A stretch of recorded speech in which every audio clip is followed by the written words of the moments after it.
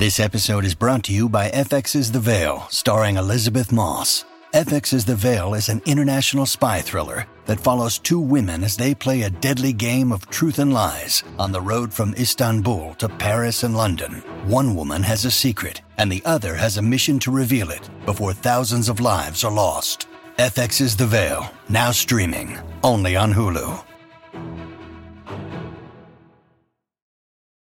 Your brain needs support, and new Ollie Brainy Chews are a delightful way to take care of your cognitive health. Made with scientifically backed ingredients like Thai ginger, L-theanine, and caffeine, Brainy Chews support healthy brain function and help you find your focus, stay chill, or get energized. Be kind to your mind and get these nootropic chews at ollie.com. That's OLLY.com. These statements have not been evaluated by the Food and Drug Administration. This product is not intended to diagnose, treat, cure, or prevent any disease. When you need mealtime inspiration, it's worth shopping Kroger, where you'll find over 30,000 mouth-watering choices that excite your inner foodie. And no matter what tasty choice you make, you'll enjoy our everyday low prices, plus extra ways to save, like digital coupons worth over $600 each week. You can also save up to $1 off per gallon at the pump with fuel points. More savings and more inspiring flavors make shopping Kroger worth it every time. Kroger, fresh for everyone. Fuel restrictions apply. Welcome to the New Books Network. Hello and welcome to New Books in Irish Studies, a podcast channel in the New Books Network. My name is Aidan Beattie. I'm one of the co-hosts of this channel. Today we're talking to Patrick O'Malley, Professor of English at Georgetown University, where he teaches Irish and British literature of the long 19th century as well as critical theory. He is the author of two previous books, Catholicism, Sexual Deviance, and Victorian Gothic Culture, published by Cambridge University Press in 2006, and Liffey and Leth, Paramnesiac History in 19th Century Anglo-Ireland, which was published by Oxford University Press in 2017, and also won the Robert Rhodes Prize for Books on Literature from the American Conference for Irish Studies. His new book, published at the very end of last year by the University of Virginia Press, is The Irish and the Imagination of Race, White Supremacy Across the Atlantic in the 19th Century. And if you're interested in reading it, there's a discount code for 40% off the price if you just use the code 10 O'Malley with UVA Press, which will be valid for a limited time, I understand. Is that correct, Patrick? That's correct. That's what the press has told me. And in general, thanks so much for joining us to talk about this book, about a somewhat timely topic, I guess. Oh, well, thank you very much, Aidan, for that introduction, and I'm really delighted to be talking with you and joining this podcast. Sure. So I guess for a lot of people, maybe more broadly in Irish studies, when they think about questions of whiteness, they might naturally go to Noel Ignatiev's book, How the Irish Became White, which I think is now seen as maybe a little bit as an overly polemical book, along with maybe Theodore Allen's book, The Invention of the White Race. And there's obviously a lot of literature about this kind of question, right? Did the Irish become white when they moved to America? And there's maybe more sophisticated, less polemical people like David Roediger and Nell Irvin Painter who've written on this kind of topic. Where do you situate yourself into that kind of work? Right. Thanks, Aidan, for that great introductory question. I think I'd like to actually start by giving a kind of overview of the book and then moving toward that question in particular, since it's one that runs through the entire book. So this book focuses on writing primarily from the 1840s and 1850s, although some earlier and later in the century, that brings together questions of Irishness and race, and in particular, in terms of the ways in which Irishness was brought into a sort of analysis of comparison and contrast with Blackness. So I focus on Irish writers like Mariah Edgeworth, Thomas More, Dion Boucicault, John Mitchell, on British writers writing about Irishness and race like Matthew Lewis, Thomas Carlyle, Matthew Arnold, and on American writers taking up the question like Hosea Easton, Frederick Douglass, Asenath Nicholson, Edgar Allan Poe, Frank Webb, and William Grayson. And throughout the book, I'm interested in moments of solidarity, but I'm also interested in ways in which false equivalencies can disrupt that solidarity and obscure the need to acknowledge the specificity of Black experience. And so that really brings me to your question about Ignatieff and Allen, who are obviously important contexts for the work that I wanted to do here, and are in a lot of ways where I started when I began thinking about this book. And so one thing I'd want to say up front in relationship to your question is that there are some really important ways in which I think the argument of my book actually aligns with the arguments of Ignatieff and Allen, in that it's an axiom of this book that race is constructed rather than essential. Race in both the 19th century and now is a really incoherent category, as any glance at US Census designations demonstrates. And racial categories, so what falls inside and outside of them, vary from period to period and culture to culture. The medievalist scholar Geraldine Heng has a really good description of this, where she points out that even pre-modern racial thinking doesn't require a set of a priori racial categories, but in fact produces races in answer to specific historical imperatives. So in that way, I think I'm thinking about the kinds of questions that Ignatieff and Allen ask. That is specifically in terms of how is whiteness constituted? How does whiteness get imagined? And how does it work particularly in terms of Irishness? And I think that I would agree with them that if there was a period before which the category of racial whiteness wasn't operative, and I think that that's true, then at some point every group of people that is within a specific cultural context think of as white must have become white, as Ignatieff puts it. And it's also, I think, important to recognize that whiteness is itself constructed and not simply a transhistorical normative category. But in this book, and this is where I think I'm trying to shift the conversation a bit, I wanted to press on these on three questions that I think get in the way of jumping from that basic axiom of the construction of race, that at some point that whiteness itself is constructed, to the sort of an argument that Ignatieff made.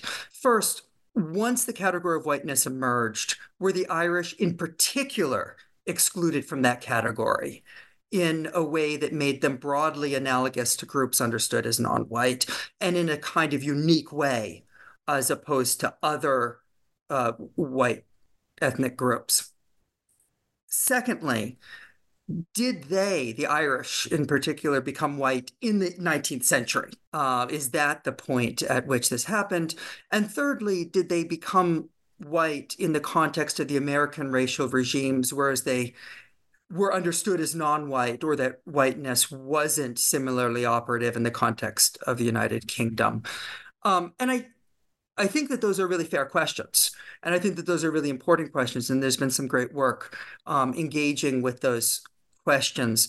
Part of the issue is that the whole question of what the term race even means and how it might be different from a term that we use like ethnicity, but that wasn't used in that sense in the 19th century, is really important. And it's definitely the case that a lot of the language that we use for race crystallized in the 19th century. And because of that, there is a sort of flurry of questions like, wait, are the Irish Caucasians? How do we know? What does that even mean? And it's also the case that the brutality of the 19th century American racial state was fundamentally different from the situation in the United Kingdom, both culturally and legally, which is something that Frederick Douglass famously observed in the 1840s. And finally, I want to be clear that I'm in no way discounting the horrible conditions of life for many Irish people in 19th century Ireland, conditions produced by and sustained through colonial violence, including the famine. And stigma and discrimination certainly continued in both the United Kingdom and the United States. But Well, we need to acknowledge that violence and the oppression that marks Irish and Irish American history. I think that we need to be careful about analogizing the situations by suggesting that the 19th century Irish were treated or understood as though they were Black. And that is, I want to avoid a misleading conflation between the forms of discrimination and hardship experienced by the 19th century Irish in both the United Kingdom and the United States, and the racist violence enacted against Black people both during and after the legal institution of American slavery. And I think that if we sort of casually ask about why the Irish needed to become white, while that doesn't necessarily suggest that the Irish situation was cognate to the condition of Black persons, it sometimes tends to suggest that. And that's what I want to avoid. It seems to me specifically to disentangle those, to insist on the specificity of Black suffering and Black resilience, and to show that even if 19th century Irish writers claimed that they were being treated in the same way that enslaved Black people were, we need to understand differences. And I think that some of that misleading analogizing slips into the work of scholars like Ignatieff and Allen, and some, although certainly not all, post-colonial Irish studies that has been produced in relationship to or built on that work.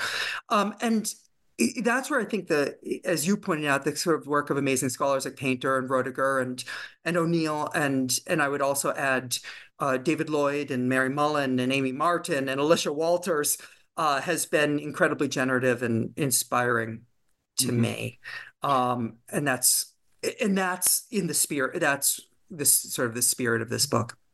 So I might ask another question about a thing that runs through your entire book is you're making in some ways a quite complicated argument about how genre, like literary genre, and race in terms of as a social category, not necessarily that they are conflated, but that they are analogous to each other's cautiously in some ways, or that they reproduce each other in some ways. Could you kind of talk us through that? What exactly is the argument? Because I don't want to kind of do injustice to it by trying to reproduce it myself. Thank you for that question. And you're absolutely right that is, I think, a really important part of what I'm doing in this book, although in a couple of different ways. I think I would say part of the complexity is that there are maybe two principal ways that I'm thinking about the intertwining of literary genre and race in this book. And the first is a sort of structuring framework for the book. And this was a way of organizing materials, I would say, that helped me think about how to put Irish and American writers and literary works into conversation with each other. And I'm a literature guy. I like thinking about the work that literary form, including genre, or sometimes maybe more particularly mode, does. My first book was on the Victorian Gothic, so I'm interested in thinking about the relationships between forms and cultural effect.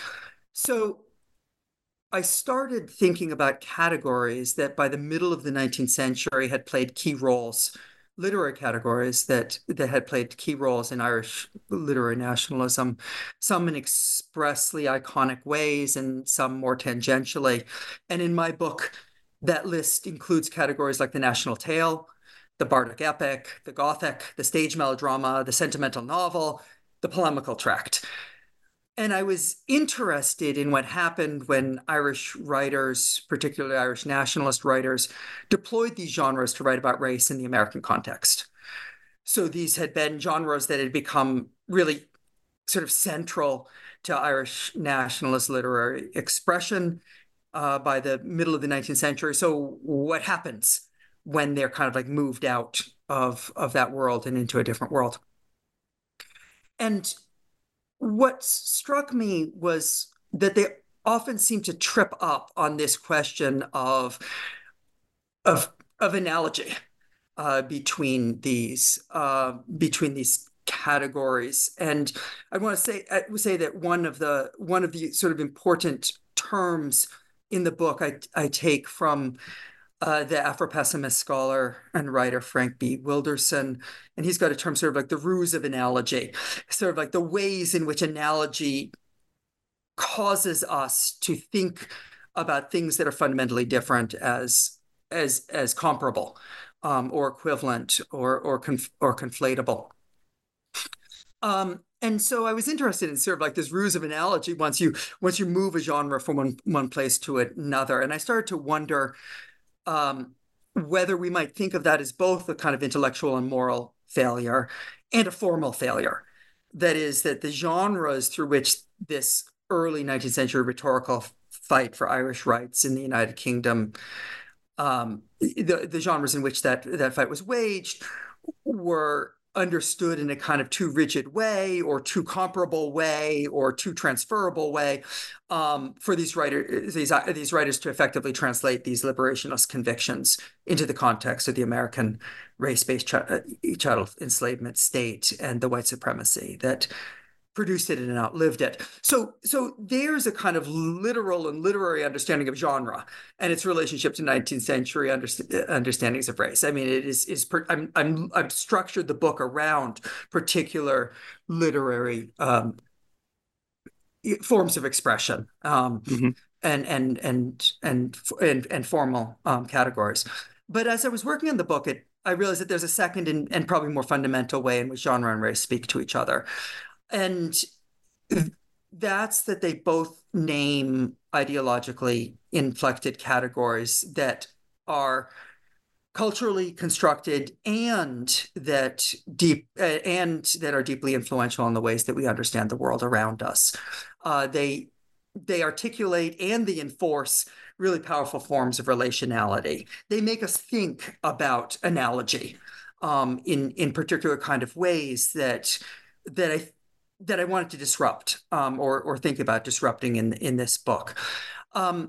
So on this, I would want to say that this was something that I started reading about more as I was already writing the book and had already decided to think about structuring the book in terms of literary genre.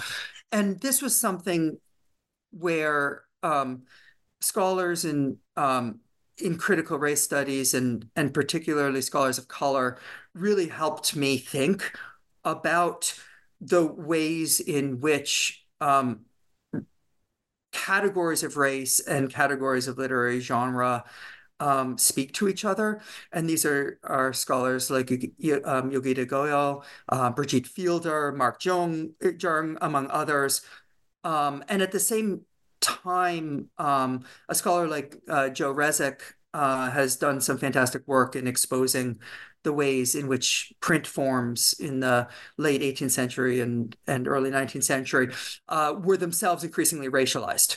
And so I started to think about that, right? To sort of like think about category as both enabling, but also potentially problematic if we start to assume that we can conflate across in this way, across difference in this way. And so those are the kind of the two kind of ways I was thinking about this. And I guess to that I'd maybe add a third, which is the historical and the sort of historical development of in the 19th century of understanding linguistic expression as being related to racial categories.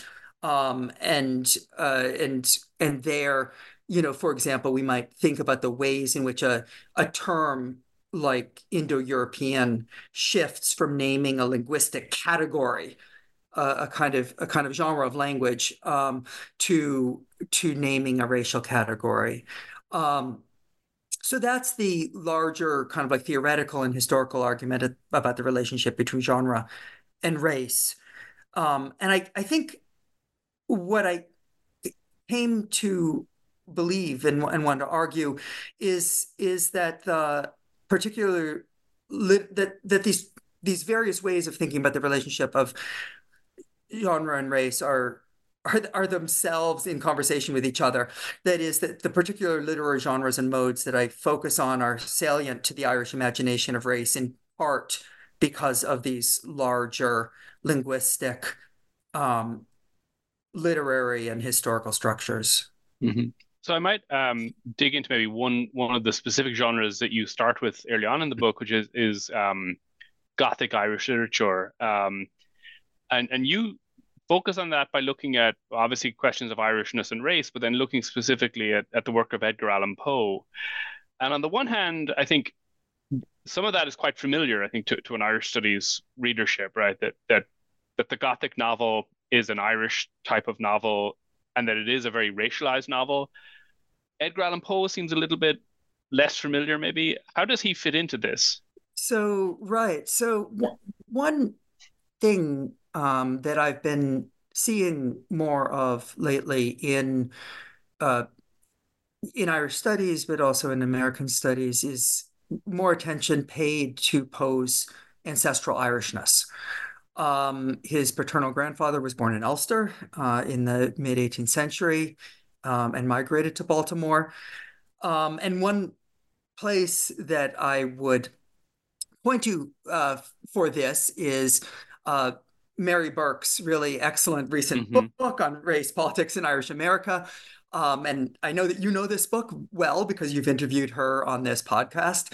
And Burke, I think, very compellingly identifies a category of what she calls Scots-Irish Gothic as a particular instantiation of this kind of like broader question of the relationship of Irishness to the Gothic, and she includes Poe centrally in that category of Scots-Irish Gothic, but also other figures that I think it's really revelatory to me to put together in this way as she did, and those include Charles Brockden Brown, Henry James.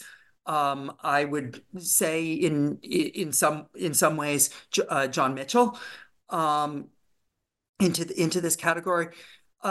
So on the one hand, we could think of Poe in relationship to a kind of ancestral Irishness, rather than just being a kind of quintessential, unmarked American writer.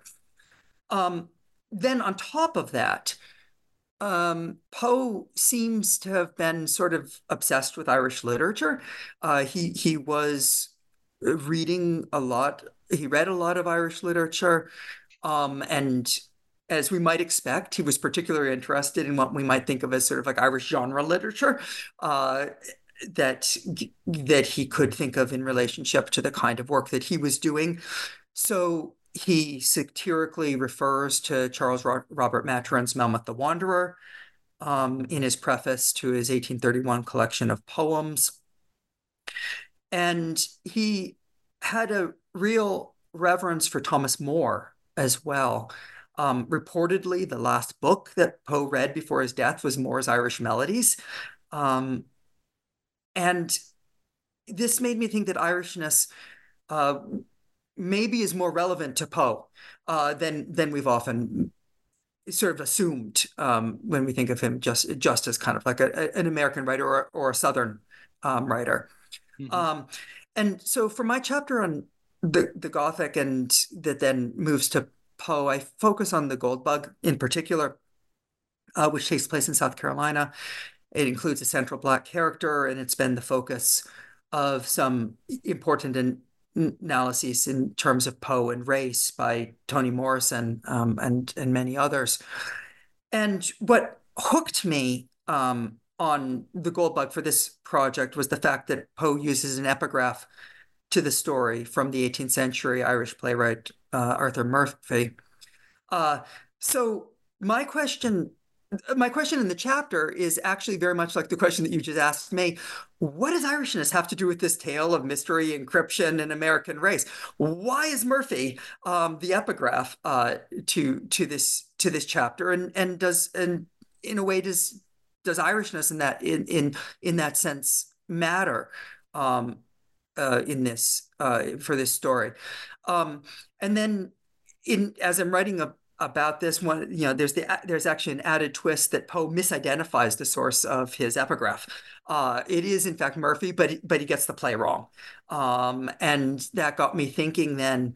about mistranslations between seemingly similar things, failures of alignment, misleading decodings, sort of like ruses of analogy, which are actually at the heart of my argument about the treachery of analogy between Irishness and Blackness in 19th century studies, and in the way that we might think about how the Gothic is functioning. But generally by the middle of the 19th century, but also in particular in a writer like Poe. So I might move on then to the next chapter in your book. You have you talk about a man called William Grayson, a congressman turned poet, not as well known a figure as Poe, I think it's fair to say. And you focus on a 1,500 line epic poem he wrote called The Hireling and the Slave. And as you point out, the poem is not exactly high literature. But what does a poem like this reveal about all of these questions of genre, race, and Irishness that you're exploring? So I'd like to begin my answer to that question by saying I'm not going to make any claims for Grayson's poetic abilities. And his racial views are worse. For quite a while, he was erroneously credited with coining the term the master race. And the Oxford English Dictionary still actually lists this poem, The Hireling and the Slave, as a key instance of that usage, although it's now found in earlier appearance. In the mid-1850s, the poem, perhaps unfortunately, didn't simply disappear. It went into a number of editions. It got some critical attention. And in some ways, it's actually the banality of the poem, both in its conventional literary form and in its the banality of its racism, that's both most telling and I think most horrifying, in part because it expresses a sort of bog standard form of American anti-Black racism. And for Grayson in this poem, the Irish precarity is brought into conversation with the question of Black enslavement, but it's brought into conversation in a way that expresses the fundamental difference in Grayson's argument between white labor, including white Irish labor, and Black enslaved labor. So within Grayson's racial system, which again I think is banal in a way that makes it symptomatic or telling. Within Grayson's racial system, the Irish who are oppressed, discriminated against, subject to labor violations and all kinds of things, don't need to become white. There's no need for them in Grayson's vision to become white. They are white, and that is the assumption of the poem. It's the whole point of the poem. And that's actually not, I think, a new development in the 1850s. Grayson's title, The Hireling and the Slave, is taken from the third verse of the Star-Spangled Banner. It establishes a division of forms of labor across a white-black dichotomy that is sort of absolute in a way. We might remember that Irish immigrants were always understood to be free white persons in the terms of the 1790 Naturalization Act in the United States. And here's another place where I think that Roediger's work is important. Roediger writes about the language of the hireling and the slave in the 19th century. And he analyzes this complex relationship between race and class, between racialization and labor. And in that, I'd say he's like rather than unlike Allen and Ignatieff, although in a more nuanced way. And I think I would largely agree that the development of capitalism is fundamental to the modern construction of race. that modern understandings of race don't precede capital, but are produced by it. And that's also how I read the argument of Karen Fields and Barbara Fields in what I think is their really amazing book, Racecraft: The Soul of Inequality in American Life. But to say that race is constructed as a sort of ruse of capital doesn't mean that the effects of it are comparable across different forms of racialization, or that anti-Blackness can be reduced to a question of social class, or that Irishness is analogous to Blackness. And Grayson's poems, I think, demonstrate that point. For Grayson, the whiteness of the Irish is not something that they need to achieve, but is why their precarity and their suffering matters to him in a way that Black precarity and suffering don't matter to him.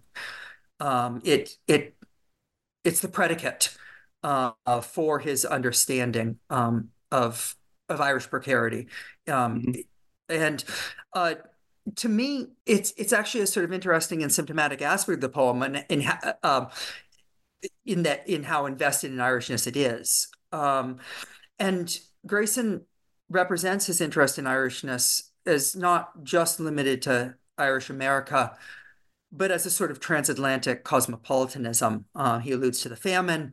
He alludes to colonial oppression of the Irish in Ireland. He quotes Thomas Carlyle on Ireland in Chicora, which he published as a sort of pendant poem to the hireling and the slave.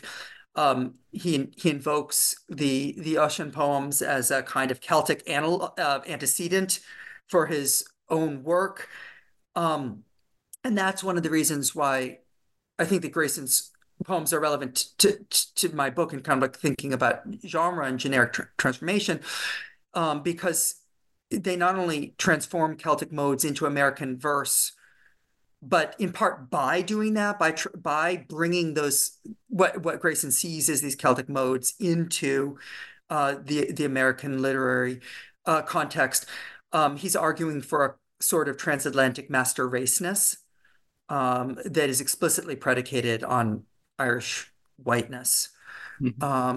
So that's I think is the sort of like key reason why Grayson matters to this book. So as you're kind of across the whole book, as you're talking through all these problems of Irishness and race and how conceptions of Irish whiteness move back and forth across the Atlantic, it often seems that Frederick Douglass is almost like a recurring character within the narrative of the book. And I'm wondering, like, for you, what does he reveal about these questions? But also, what have people gotten wrong about him? There's often a lot of this kind of analogizing that's quite simplistic that you're critiquing, that people engage in when they talk about Douglass.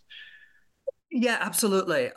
Douglass is central to this book, central to basically every chapter of the book, I would say. And as I think you're suggesting, there's a way in which he's also central to how the Irish became white argument, for a number of reasons. And I wanted to think about those. There's a famous passage from an 1846 letter from Douglass to William Lloyd Garrison. While Douglass was writing from Ireland, he was doing a lecture tour in Ireland. And in this letter to Garrison, Douglass says that he's sort of astonished by the way that he's treated like an actual human being in Ireland, with all the deference and the kindness and respect with which white people are treated. And there's another famous passage in My Bondage and My Freedom, where he writes that the singing of enslaved people in the southern United States was unlike anything that he'd ever heard, except the singing of the Irish during the famine when he was in Ireland. And then back in the United States, he repeatedly notes that Irish immigrants and Irish Americans offer some of the most virulent anti-Black racism of any any American groups or immigrant groups. So that can easily look like a sort of narrative of the Irish taking on whiteness only once they reach the United States. But I wanted to complicate that a bit, or think more about that, or contextualize it. By noting, among other things, that his point in the letter to Garrison isn't that the Irish in Ireland weren't white. It's and in fact he calls the Irish white in that same passage, when he's writing about the Irish who he talks to. The point there is that white people actually can treat Black people with kindness and respect, not that they're not white in doing that. And he actually wrote quite a bit more about Irish people in Ireland than those two passages. And I wanted to look at those other instances. And one of the things that I was struck by what is that there was a kind of occurrence that shows up in accounts of Douglas's tour in Ireland, that shows up with a kind of depressing regularity in the reports from his lecture tours in Ireland, is that Irish people kept on coming up to him and thanking him for his words, and then telling him that they were particularly appreciative of his lectures because the Irish were also enslaved. And Douglas keeps on having to say, like, again and again, there are these reports where he's like, no, in fact, you aren't enslaved, right? That yes, your precarity matters. Yes, I want to support people who are discriminated against in all kinds of ways. But there are terrible forms of anti-Irish discrimination that aren't the same as the enslavement of Black people in the United States.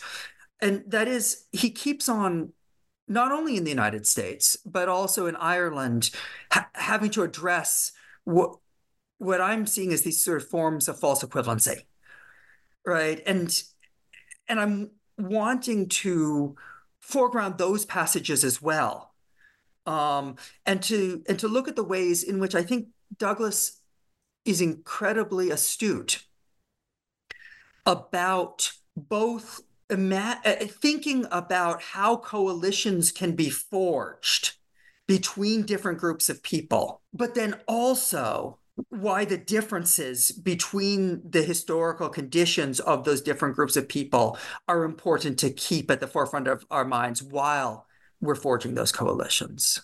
Mm-hmm.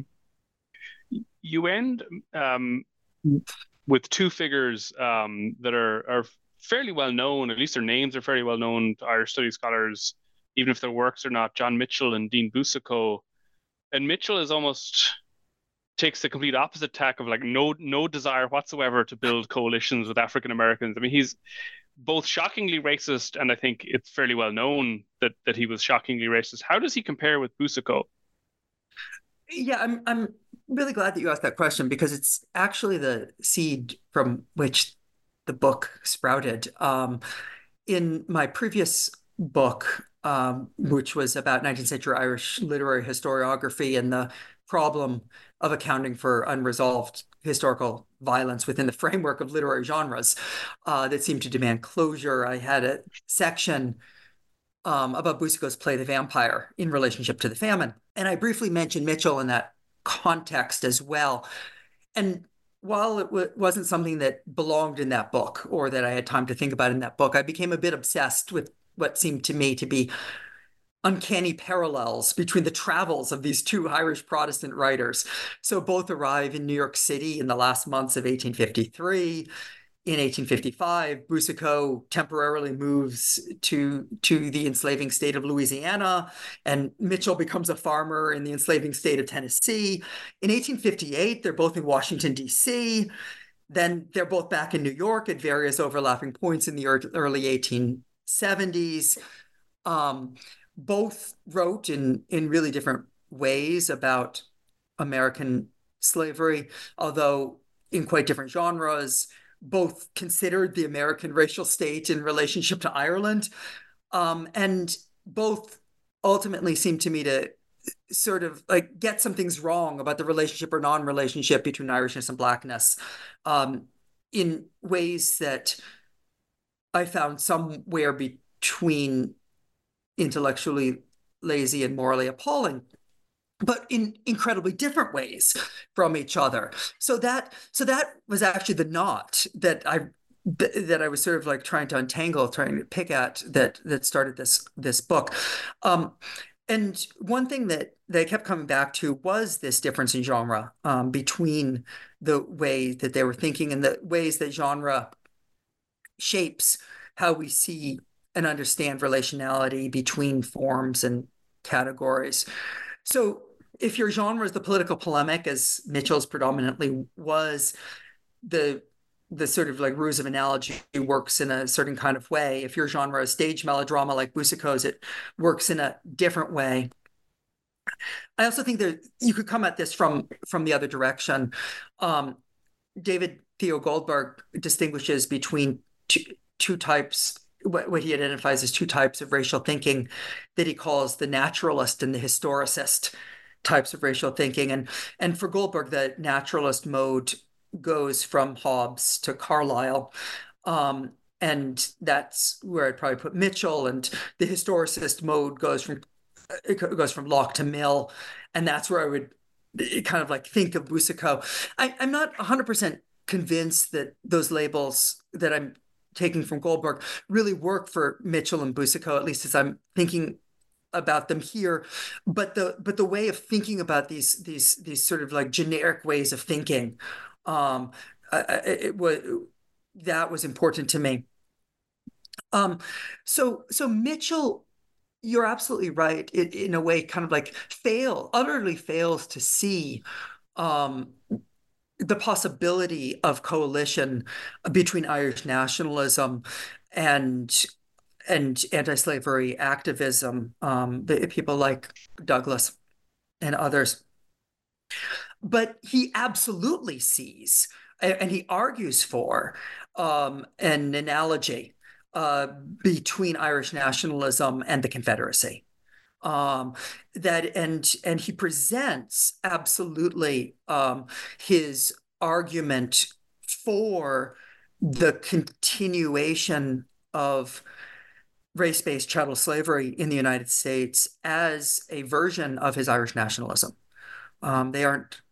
He doesn't seem to present these as different arguments, but as the same argument. So he is thinking within a kind of like weirdly generic way about analogies between things.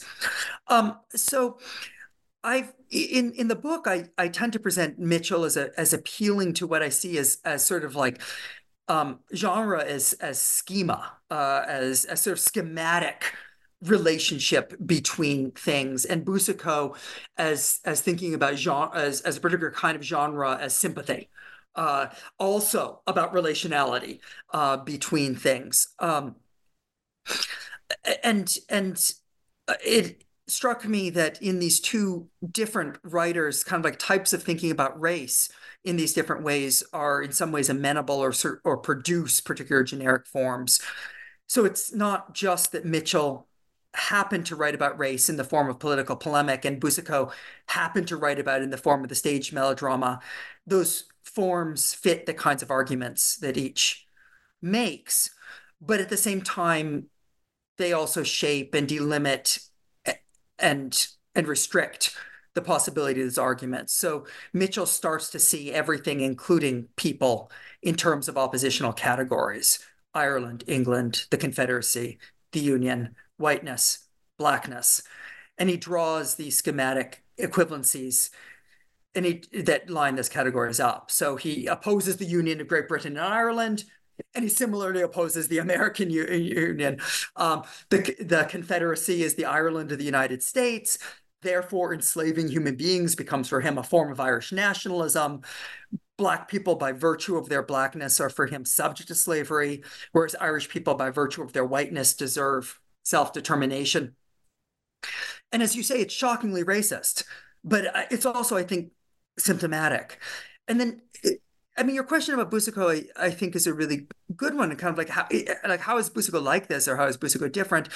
And I think that Boucicault is different. And in my account of Boucicault, the chapter focuses primarily on Boucicault's play with its title that I think is deeply uncomfortable to us now and should be uncomfortable to us. The title, The Octoroon, um, which he wrote in relationship to his time in Louisiana. That I think for Boucicault the key term is sympathy, which is a term that he himself describes and theorizes to some extent a number of years later in an essay called The Art of Dramatic Composition. Now, he's nowhere near the kind of forthright, even self-congratulatory racist that someone like Mitchell is, but he's a pretty slippery character, I'd say, in terms of actual political commitment.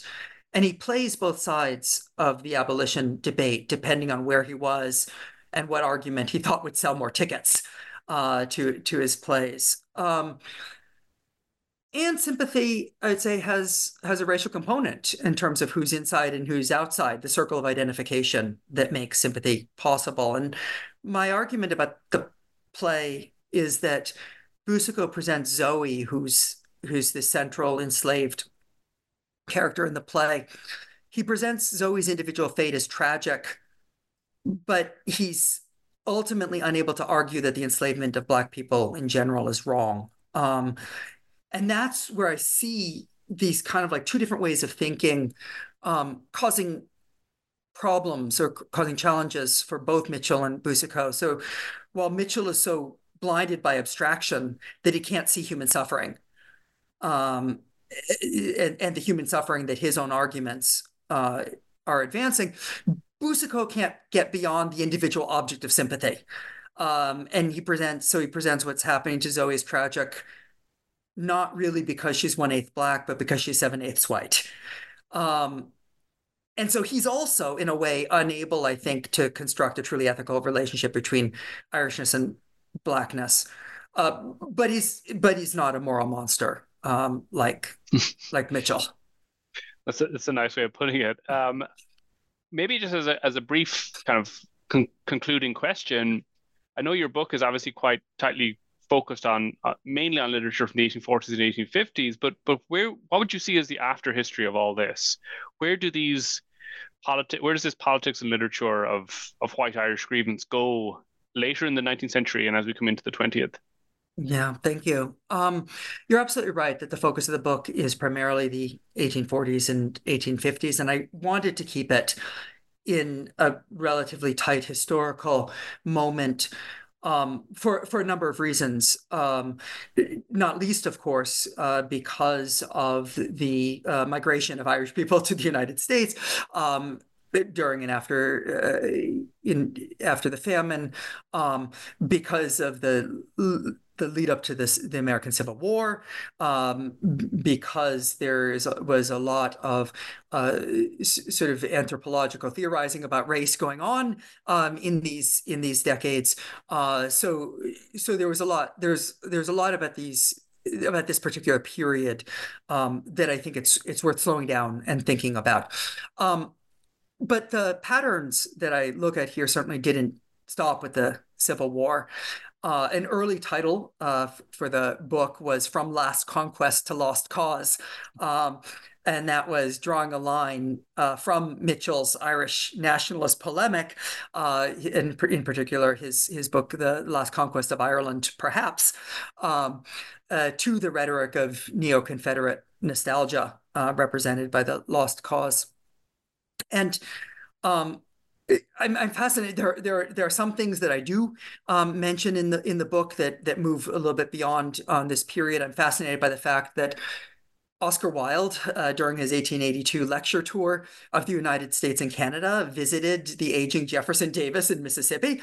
Wilde was apparently reading Davis's Rise and Fall of the Confederate Government during his travels, and he expressed a desire to meet with Davis. And after the visit, he was quoted by a newspaper saying that the case of the South in the Civil War was, to my mind, much like that of Ireland today. That seems to me a really interesting sort of like aftermath of these kinds of questions. And it's a rather different representation of the relationship between Irish anti-colonial activism and the American racial state than we often imagine. I have a sort of coda to the book in which I look at Margaret Mitchell's Gone with the Wind in the early 20th century as a reconstruction of Irish nationalism in the United States that I read is explicitly predicated on white supremacy. But it's also the case beyond what sort of like the content of the book itself.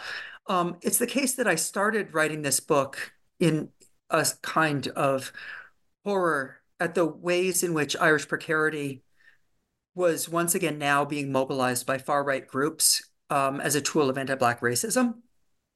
The reappearance of the Irish slavery canard, which shows up in the 19th century, especially among young Irelanders like Mitchell, seems to have again become central to white supremacist propaganda in a number of ways. And the false equivalency that undergirds that myth is, I'd argue, a modern instance of the ruse of analogy that I'm tracing in the mid-19th century.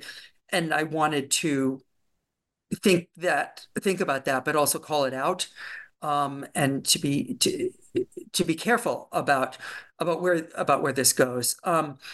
But I also wanted to make another point about this, and this is a sort of like disciplinary point in a way, and that is that while the alt-right Irish slavery meme is, of course, based in shoddy conflation and outright forgery of the past, one thing that struck me as I started writing this book was that I could also see its basis in some actually quite good and influential Irish studies scholarship of the 1980s and 1990s. Some of that is the work of labor historians like Allen and Ignatieff, with which we started this conversation, and some of that is the work of post-colonial Irish studies folk. And I want to be clear that what alt-right trolls are doing with that work is a distortion and a misrepresentation of important theoretical accounts of Irish racialization. But it also occurred to me that it should be a wake-up call to us in the academy, to those of us in the academy who care about racial justice, to maybe be wary of making our own somewhat under-theorized equivalencies between the experiences of Irish people and those of Black people, even if those equivalencies are well-intended. That we can build coalitions, scholarly coalitions, both inside and outside the academy. We can build coalitions for justice across race without erasing the specificity of Black experience through analogy. And so one thing that researching and writing this book has taught me, and I guess as we're closing up, one thing that I'd most like to share here is that I think that when we in 19th century Irish literary studies are writing about race and racialization of Irishness, we need to start listening more to writers and scholars in African American studies and in Black studies more broadly. So we need to read more of Douglas than a couple of short passages that compare Black and Irish precarity and deprivation. And we need to read more 19th century Black writers on this question. Ringgold Ward, Hosea Easton. There are others. We need to read what Harriet Jacobs wrote about Mitchell, for example, amongst other things. So we do need to be reading more of these 19th century writers. But then also contemporary work. If anyone has the chance, try to see a production of Brandon Jacobs Jenkins and Octoroon, which is both a homage to and a critique of Boucicault's play, and which I think is a brilliant and absolutely spit-take funny analysis of race and genre and the grip of the Victorian past on the present. So if you have the opportunity, see that. I would say yes, of course, we need to continue to read these foundational post-colonial and class studies texts of the 1990s. But we also need to be reading Saidiya Hartman, Sylvia Wynter, Vanessa Dickerson, Christina Sharp. And we need to get ourselves out of our own ruses of analogy and start building ethical coalitions that acknowledge fundamental differences of experience, even as they strive to build a more just world across them. There's some great scholars in Irish studies who are doing that now. We need to read them as well. And that at least is my hope. Great. Well, as I think I said at the very start, as what you're saying here points to, this is an incredibly timely book and a very important intervention into Irish literary studies. Thanks so much for joining us. Thank you so much for having me. I've really enjoyed talking with you today.